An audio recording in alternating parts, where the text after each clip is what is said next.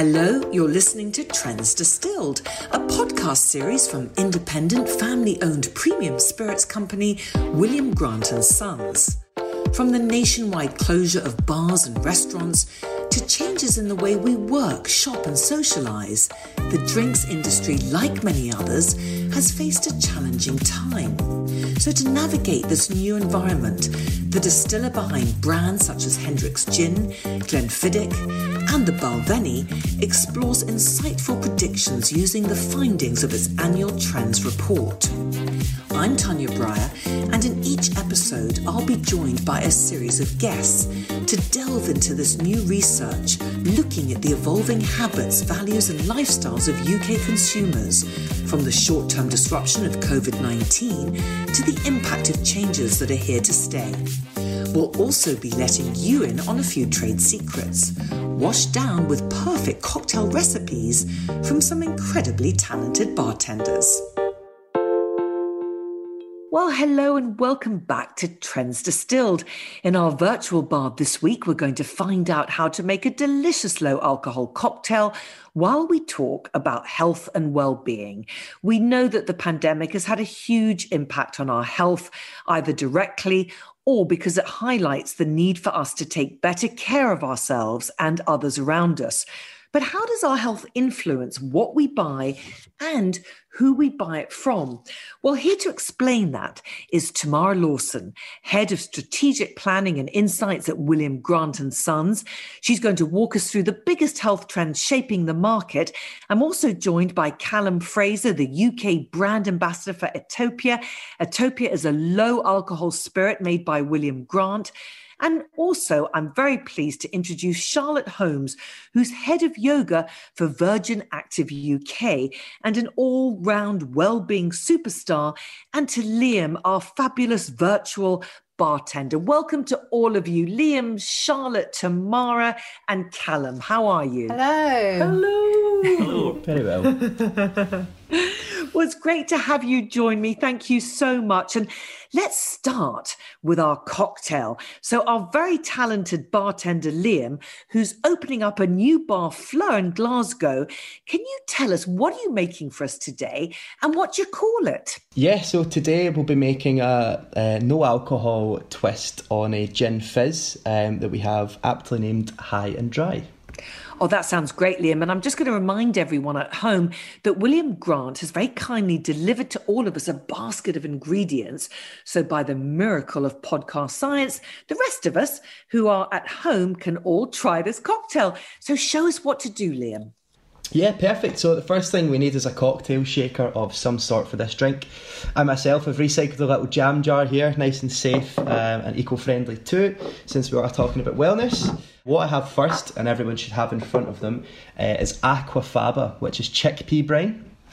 So that's essentially just the water that chickpeas are left in and canned in. So I'm going to use about 20 millilitres for this particular cocktail. We have the juice of half a lemon. Yeah. After that, we've got a salted honey mix.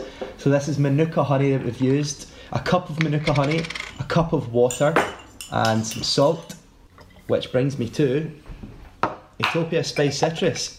So this is an ultra low alcohol spirit, 0.5% ABV, which stands for alcohol by volume. You'd like a little bit of alcohol in your low alcohol spirits. Alcohol does kind of change the way your mouth kind of contacts with flavour. It evaporates in your mouth and kind of allows like the lighter notes of like citrus and orange blossom to rise to the top and really complement the cocktail. I'm going to use 60 millilitres. Great. Which is roughly about 1 American shot glass, 2 fluid ounces if that's your thing. Lovely. And we're just going to ice this up. So I've got some ice from my fancy fridge freezer behind me. We're going to fill the jam jar about halfway to the top, allow some space for the cocktail to aerate, also give it enough ice to chill. Fantastic. Put our lid on top and do our thing, little shake. Brilliant. Yay, come on, shake everyone. Want to hear that all? Well done, Tamara. Come on, Callum. The most fun bit, isn't it? Just going to top this up with soda. Yeah. Lastly, we have black pepper here. I'm sure most people have got it in their home. Just a little screw of black pepper on the top of the drink. brings out the kind of darker spices in the Atopia. Spice citrus complements the whole drink well. Et voila. Cheers. The high and dry. Fantastic, Liam. Thank you so much. Cheers, everyone, and good health. Oh, yes. Great, Liam. Oh, that tastes delicious. wonderful. Lovely. Refreshing. Thank you, Liam. Very refreshing. Callum, what do you think is driving this rise in the popularity of low and no alcohol drinks in the past year? I think I read that sales were up 30% during lockdown. People are drinking less generally too, aren't they? What do you put that down to? There's a number of factors, obviously lockdown being one of them. We're all trying to take better care of ourselves these days, and that is being pushed by the sort of millennial generation, if you want to call them that are coming through at the moment. We can see the rise in no-low alcohol is maybe not so visible on a day-to-day basis, but if you look at something like the rise of affordable gym memberships, we've all seen the increased number of affordable gyms or easy access gyms in city centres and towns over the past couple of years. And if you look at the numbers, it actually mirrors really, really closely to the rise in no and low alcohol sales in the UK. Tamara, how does that tie in with the trends that you've uncovered? Health has already been a really big trend over the last few years. We talked about it back in our Trending 2020 report. We're seeing a growth in knowledge, which is empowering consumers. We've moved from a world where health is about no nasties and missing out on the delicious stuff to understanding that health is about holistic well-being. What I eat, what exercise I do, what environment I'm in, even the time I spend on technology will all impact how I feel. COVID-19 has had a significant impact on many aspects of our health, so it makes sense that we're more focused on it. And we've seen particular trends accelerate due to COVID. For example, hygiene. There's this direct biological threat of the disease, and for some anxious individuals, controlling their surroundings is essential to their well-being. We've seen a growth of 8% spend on household cleaning products. And for this anxious crowd, hygiene will dictate where they go and what they buy. And we've seen brands partnering to convince shoppers of their own hygiene. For example, Dettol and TfL joined up to talk about the safety of buses and tubes in London. Another more positive angle on the health trend that we're seeing is that people have a little bit more time for themselves to be more proactive about their nutrition, exercise and mental resilience. So if you don't have that commute to work, we're seeing people spending a little bit more time on themselves, or that was before homeschooling came back in. Barclaycard reported that they'd seen a growth in home sports and exercise shopping, up about 24% month on month from last year. Yeah, you were talking about exercise there, of course, Tamara. And Charlotte, you've been taking virtual classes, haven't you? And how challenging has the period been for the fitness industry, do you think? I think there was panic at the very beginning. It suddenly went from, oh my goodness, we can't get to a gym, what do we do next? And fitness online existed before COVID, but it just had this really accelerated journey through lockdown one, where myself included and every fitness instructor, yoga teacher that I know suddenly went online and they were doing Instagram lives or Zoom classes or you name it, they tried it. And it was a real learning curve, I think, for everybody, because it's a real challenge to teach people virtually, as you can imagine, versus teaching people in person. So it was, interesting to watch people adapt. Luckily, I had been teaching prior to COVID online, so had a little bit of experience, but it was interesting to see the transition. And for the fitness industry on a whole, I think it just accelerated an inevitable journey. We were going to come online more. It was going to be an offering that was going to exist more, and it just brought it straight to the surface. So almost every studio I've ever worked in now has an online offering, and I'm at Virgin now and we ourselves have an on-demand service, so you can train with us whenever you want. Do you think that some of these changes that the pandemic has brought about in the way we behave, do you think we'll expect them to last tomorrow? Yeah, I think it's really interesting what Charlotte was saying about that these kind of trends were already existed, but they've just accelerated. We know that from data that 33% of people are saying they're doing more exercise and 23% say that they're eating healthier since the first lockdown. People are really hungry for knowledge, I think, about health and like how to do it proactively. And I think this thirst for knowledge and the fact that these trends already existed and have just been accelerated means that even when the vaccine comes, even if we're all desperate to get out and have a bit of fun and forget about health for just a millisecond, I'm pretty sure that this kind of understanding and caring about health and wellness is kind of here to stay really for the long term. Absolutely. It's just, I think being indoors with yourself has forced everyone to think a little bit closer about what's important to them, firstly. And you've had to sort of face, I know it's been an anxious year for lots of people, they've had to face kind of themselves in a way. And it's kind of got everyone to go back to square one and think about, well, what is important? How do I want to fill my day to day? And if you can't go out and see your friends, well, what can I do to help myself, make myself feel good, feel better? What does that look like? And essentially, you know, I could go on about this forever, but, you know, movement and keeping fit, whatever you want to call it, a workout, that moving your body is something that's always going to be something that, you know, generates a good feeling within you. And no matter how that looks, that can be yoga, it can be weightlifting, it can be going for a walk, it doesn't really matter. But I think it's definitely brought that to the forefront of people's minds. If they didn't do it before, it's something that they're going to keep doing because it's evident that it makes them feel better. Well, I'm going to exercise my arm. I'd like all of you to take your high and dry and have another little sip. And I just wanted to ask you, how would you normally drink a Topia if it's not in the cocktail, this amazing cocktail that we're having now? So there's lots of lovely ways to drink a Topia. There's nothing wrong with an Utopian tonic, either with a slice of orange or a slice of lemon. It makes a beautiful long drink. But for those that are looking to do something a little bit different, just as a substitute for any real traditional white spirit, or even something a little bit more interesting.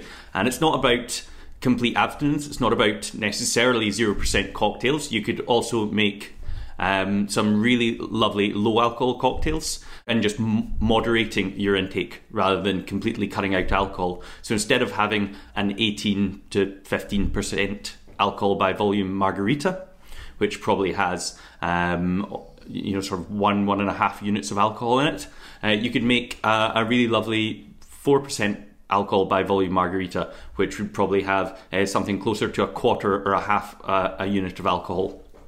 And that makes your evening last a lot longer. It makes your drinks last a lot longer. Yeah, it's interesting, Cam, because it's not just our physical health that's been affected by the pandemic. A lot have really struggled with mental health difficulties during lockdown, especially in the on-trade and hospitality industry. Well, yeah, the hospitality industry has really suffered. I know myself, I've hosted people for 13 to 14 years in one capacity or another. And that's just been completely taken away from me. And I've by far not been the worst affected. Atopia have tried to assist in any way they can. We were running laughter sessions or laughter yoga, which we know can have a positive impact on people's mental well-being, and it's something that's really, really great for people that don't necessarily do a lot of exercise. It can be a sort of gateway to help your mental state. We've been doing fundraising for the Drinks Trust as well, so in doing that we've raised over £20,000 for the Drinks Trust. Yeah, I mean, that's great that you've raised such good funds. And Liam, of course, you've got some personal experience of this. How are you managing to keep yourself and your team positive now, Liam? I think there's a certain sink or swim aspect of this year that the industry's found itself in. So I, up until recently, was the general manager of a bar in the city centre of Glasgow, and we were all placed on furlough. Kind of kept in touch. We were doing things like quiz nights. We were kind of just phoning each other on and off. And when we were allowed to, we were kind of going walks with each other, just kind of in small groups, making sure our mental health was kind of there to talk about. But I think the onus was on each individual to kind of look after themselves. That hospitality is an industry where you spend a lot of your life, if not in work, kind of around your work and around people that work around you. So I think when you were kind of thrown into that deep end, a lot of people found that there was spaces in their life to kind of adapt to a bit more of a kind of wellness programme that they could implement themselves. And that could have been anything from drinking a little bit less to a lot of my friends now kind of run 5 to 10k every day, set themselves personal bests and try to better them month on month. A lot of them have lost quite a lot of weight, not myself unfortunately, but I think it's just really a matter of keeping the conversation open, finding out what other people around you are doing, and seeing if they can help with that as well. I think listening to them, listening to what they've been up to that day, and just adapting it to your own programme as well. Yeah, I think that's right, Liam. And Charlotte, how important do you think mindfulness is in taking care of yourself? And is wellness something that Virgin Active is prioritising? Yeah, for sure. I mean, like Liam said, that thing where you think, oh, I'm just going to check in with that person, that act in itself is mindfulness, right? It's that moment where you're really reactive with the present. You're not worrying about what you're doing later. You're not worrying about what's just happened. It's very much like, well, what can I do here and now to essentially make this moment feel good?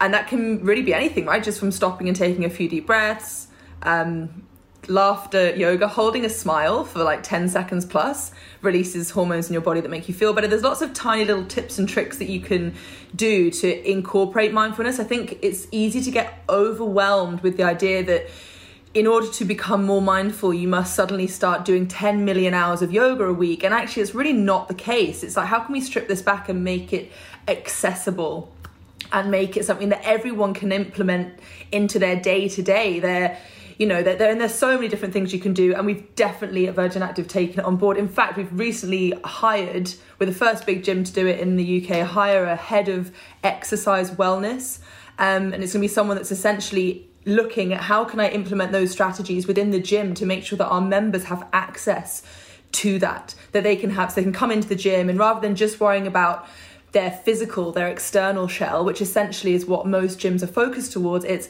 how can I make myself feel better? And, if you start moving your body, eventually the other stuff will come. The weight loss, the muscle gain, the this, that, and the other will be a byproduct, but it's always going to make you feel better. It's always, first things first, going to be good for your mind and good for your mental health. I just want to say, I think that's absolutely fascinating, like the new approach for Virgin. And it like chimes, like I was looking at data on people's spending habits, and actually during COVID, people are spending actually less money on clothes and on cosmetics, as you could kind of understand, because we're unable to socialise as much. And then thinking about this kind of growth in people understanding about holistic wellness, it's just so interesting to hear you guys actually taking that trend and kind of saying, well, let's talk to people more about this kind of how this all makes you feel good, as opposed to it being like overtly about how I look. Yeah, I mean, it's a big leap, because ultimately it's very easy to sell a gym program that helps you lose 10 pounds. It's easy. It's the done thing, right? But hell, we've done it before. Like that's not good for anyone, really. There are certain situations where weight loss needs to be a goal for health reasons, fine. I'm not saying that we should take that away altogether, but shouldn't the focus be on making ourselves feel better, how we feel within ourselves? So yeah, it's going to, hopefully we're leading the charge there. I hope so anyway. Yeah, it's so important. And Tamara, of course, in your research for Trending 2021, it showed that many of us do want to take better care of ourselves. But the economic reality of this pandemic means that not all of us can afford to. Can you tell me a bit about that? The World Bank is forecasting the deepest global recession since World War II. Personal finance health has already been suffering. We expect spend on health products to reduce as they are more expensive than the alternative, especially within food and drink. However, the tension between value placed on health right now due to the pandemic means we expect the decline to be less than the 2008 recession. Inequalities have also been emphasised by the virus from an age point of view, but also socioeconomically, highlighting the role that external factors play in your health as well. For example, your environment, whether you have a big flat or a small flat, or access to outside space. Interestingly, government policy is also addressing this. We've seen progressive governments, such as New Zealand, bring to life in 2019 the wellbeing budget, addressing differences between the haves and the have-nots.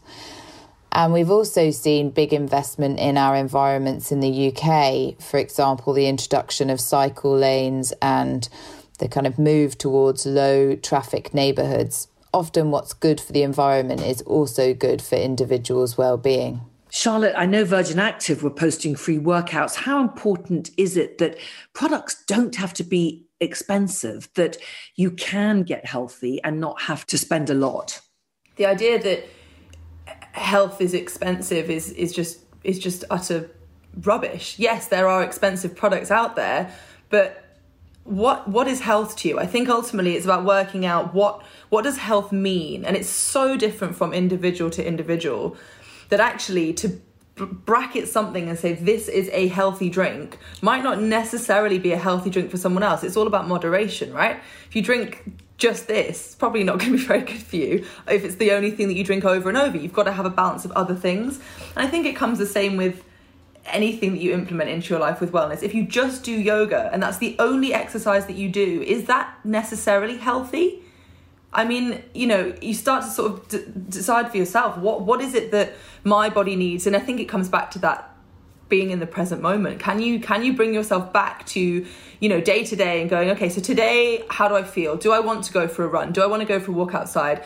2 things that you can do for free, may I add, so not expensive, but are they going to make me feel better? Or do I just want to sit on my yoga mat on the floor and have a bit of a stretch? Do I need to ring a friend and have a conversation? Is that going to be my exercise for the day, my mental exercise to make me feel better?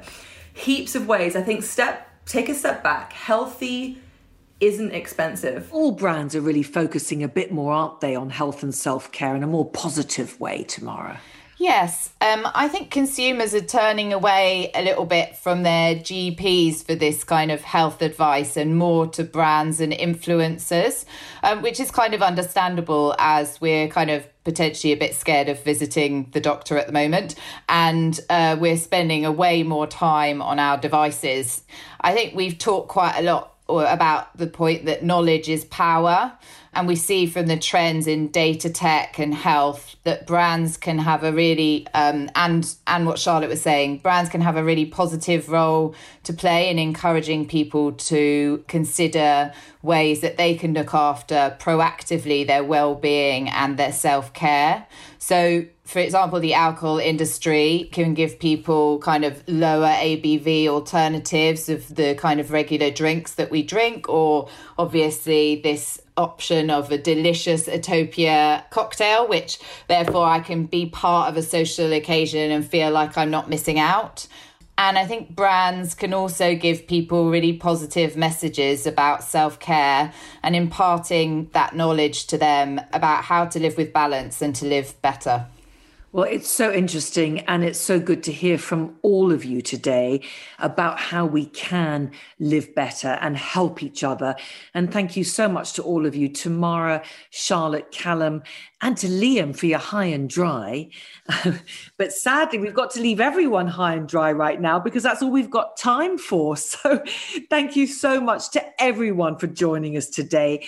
Really, really enjoyed it. And in the next episode of Trends Distilled, we're going to be talking about the boom in e-commerce and how all that clicking away on Amazon is changing our expectations. Until next time, stay safe. If you'd like to find out more about the trending 2021 research we've been discussing today, you'll find the full report at williamgrant.com/trending 2021. To continue this discussion and to find the recipe for the amazing cocktail we created, head over to @WilliamGrantUK on Instagram or find us on LinkedIn. Thank you so much for listening to today's Trends Distilled.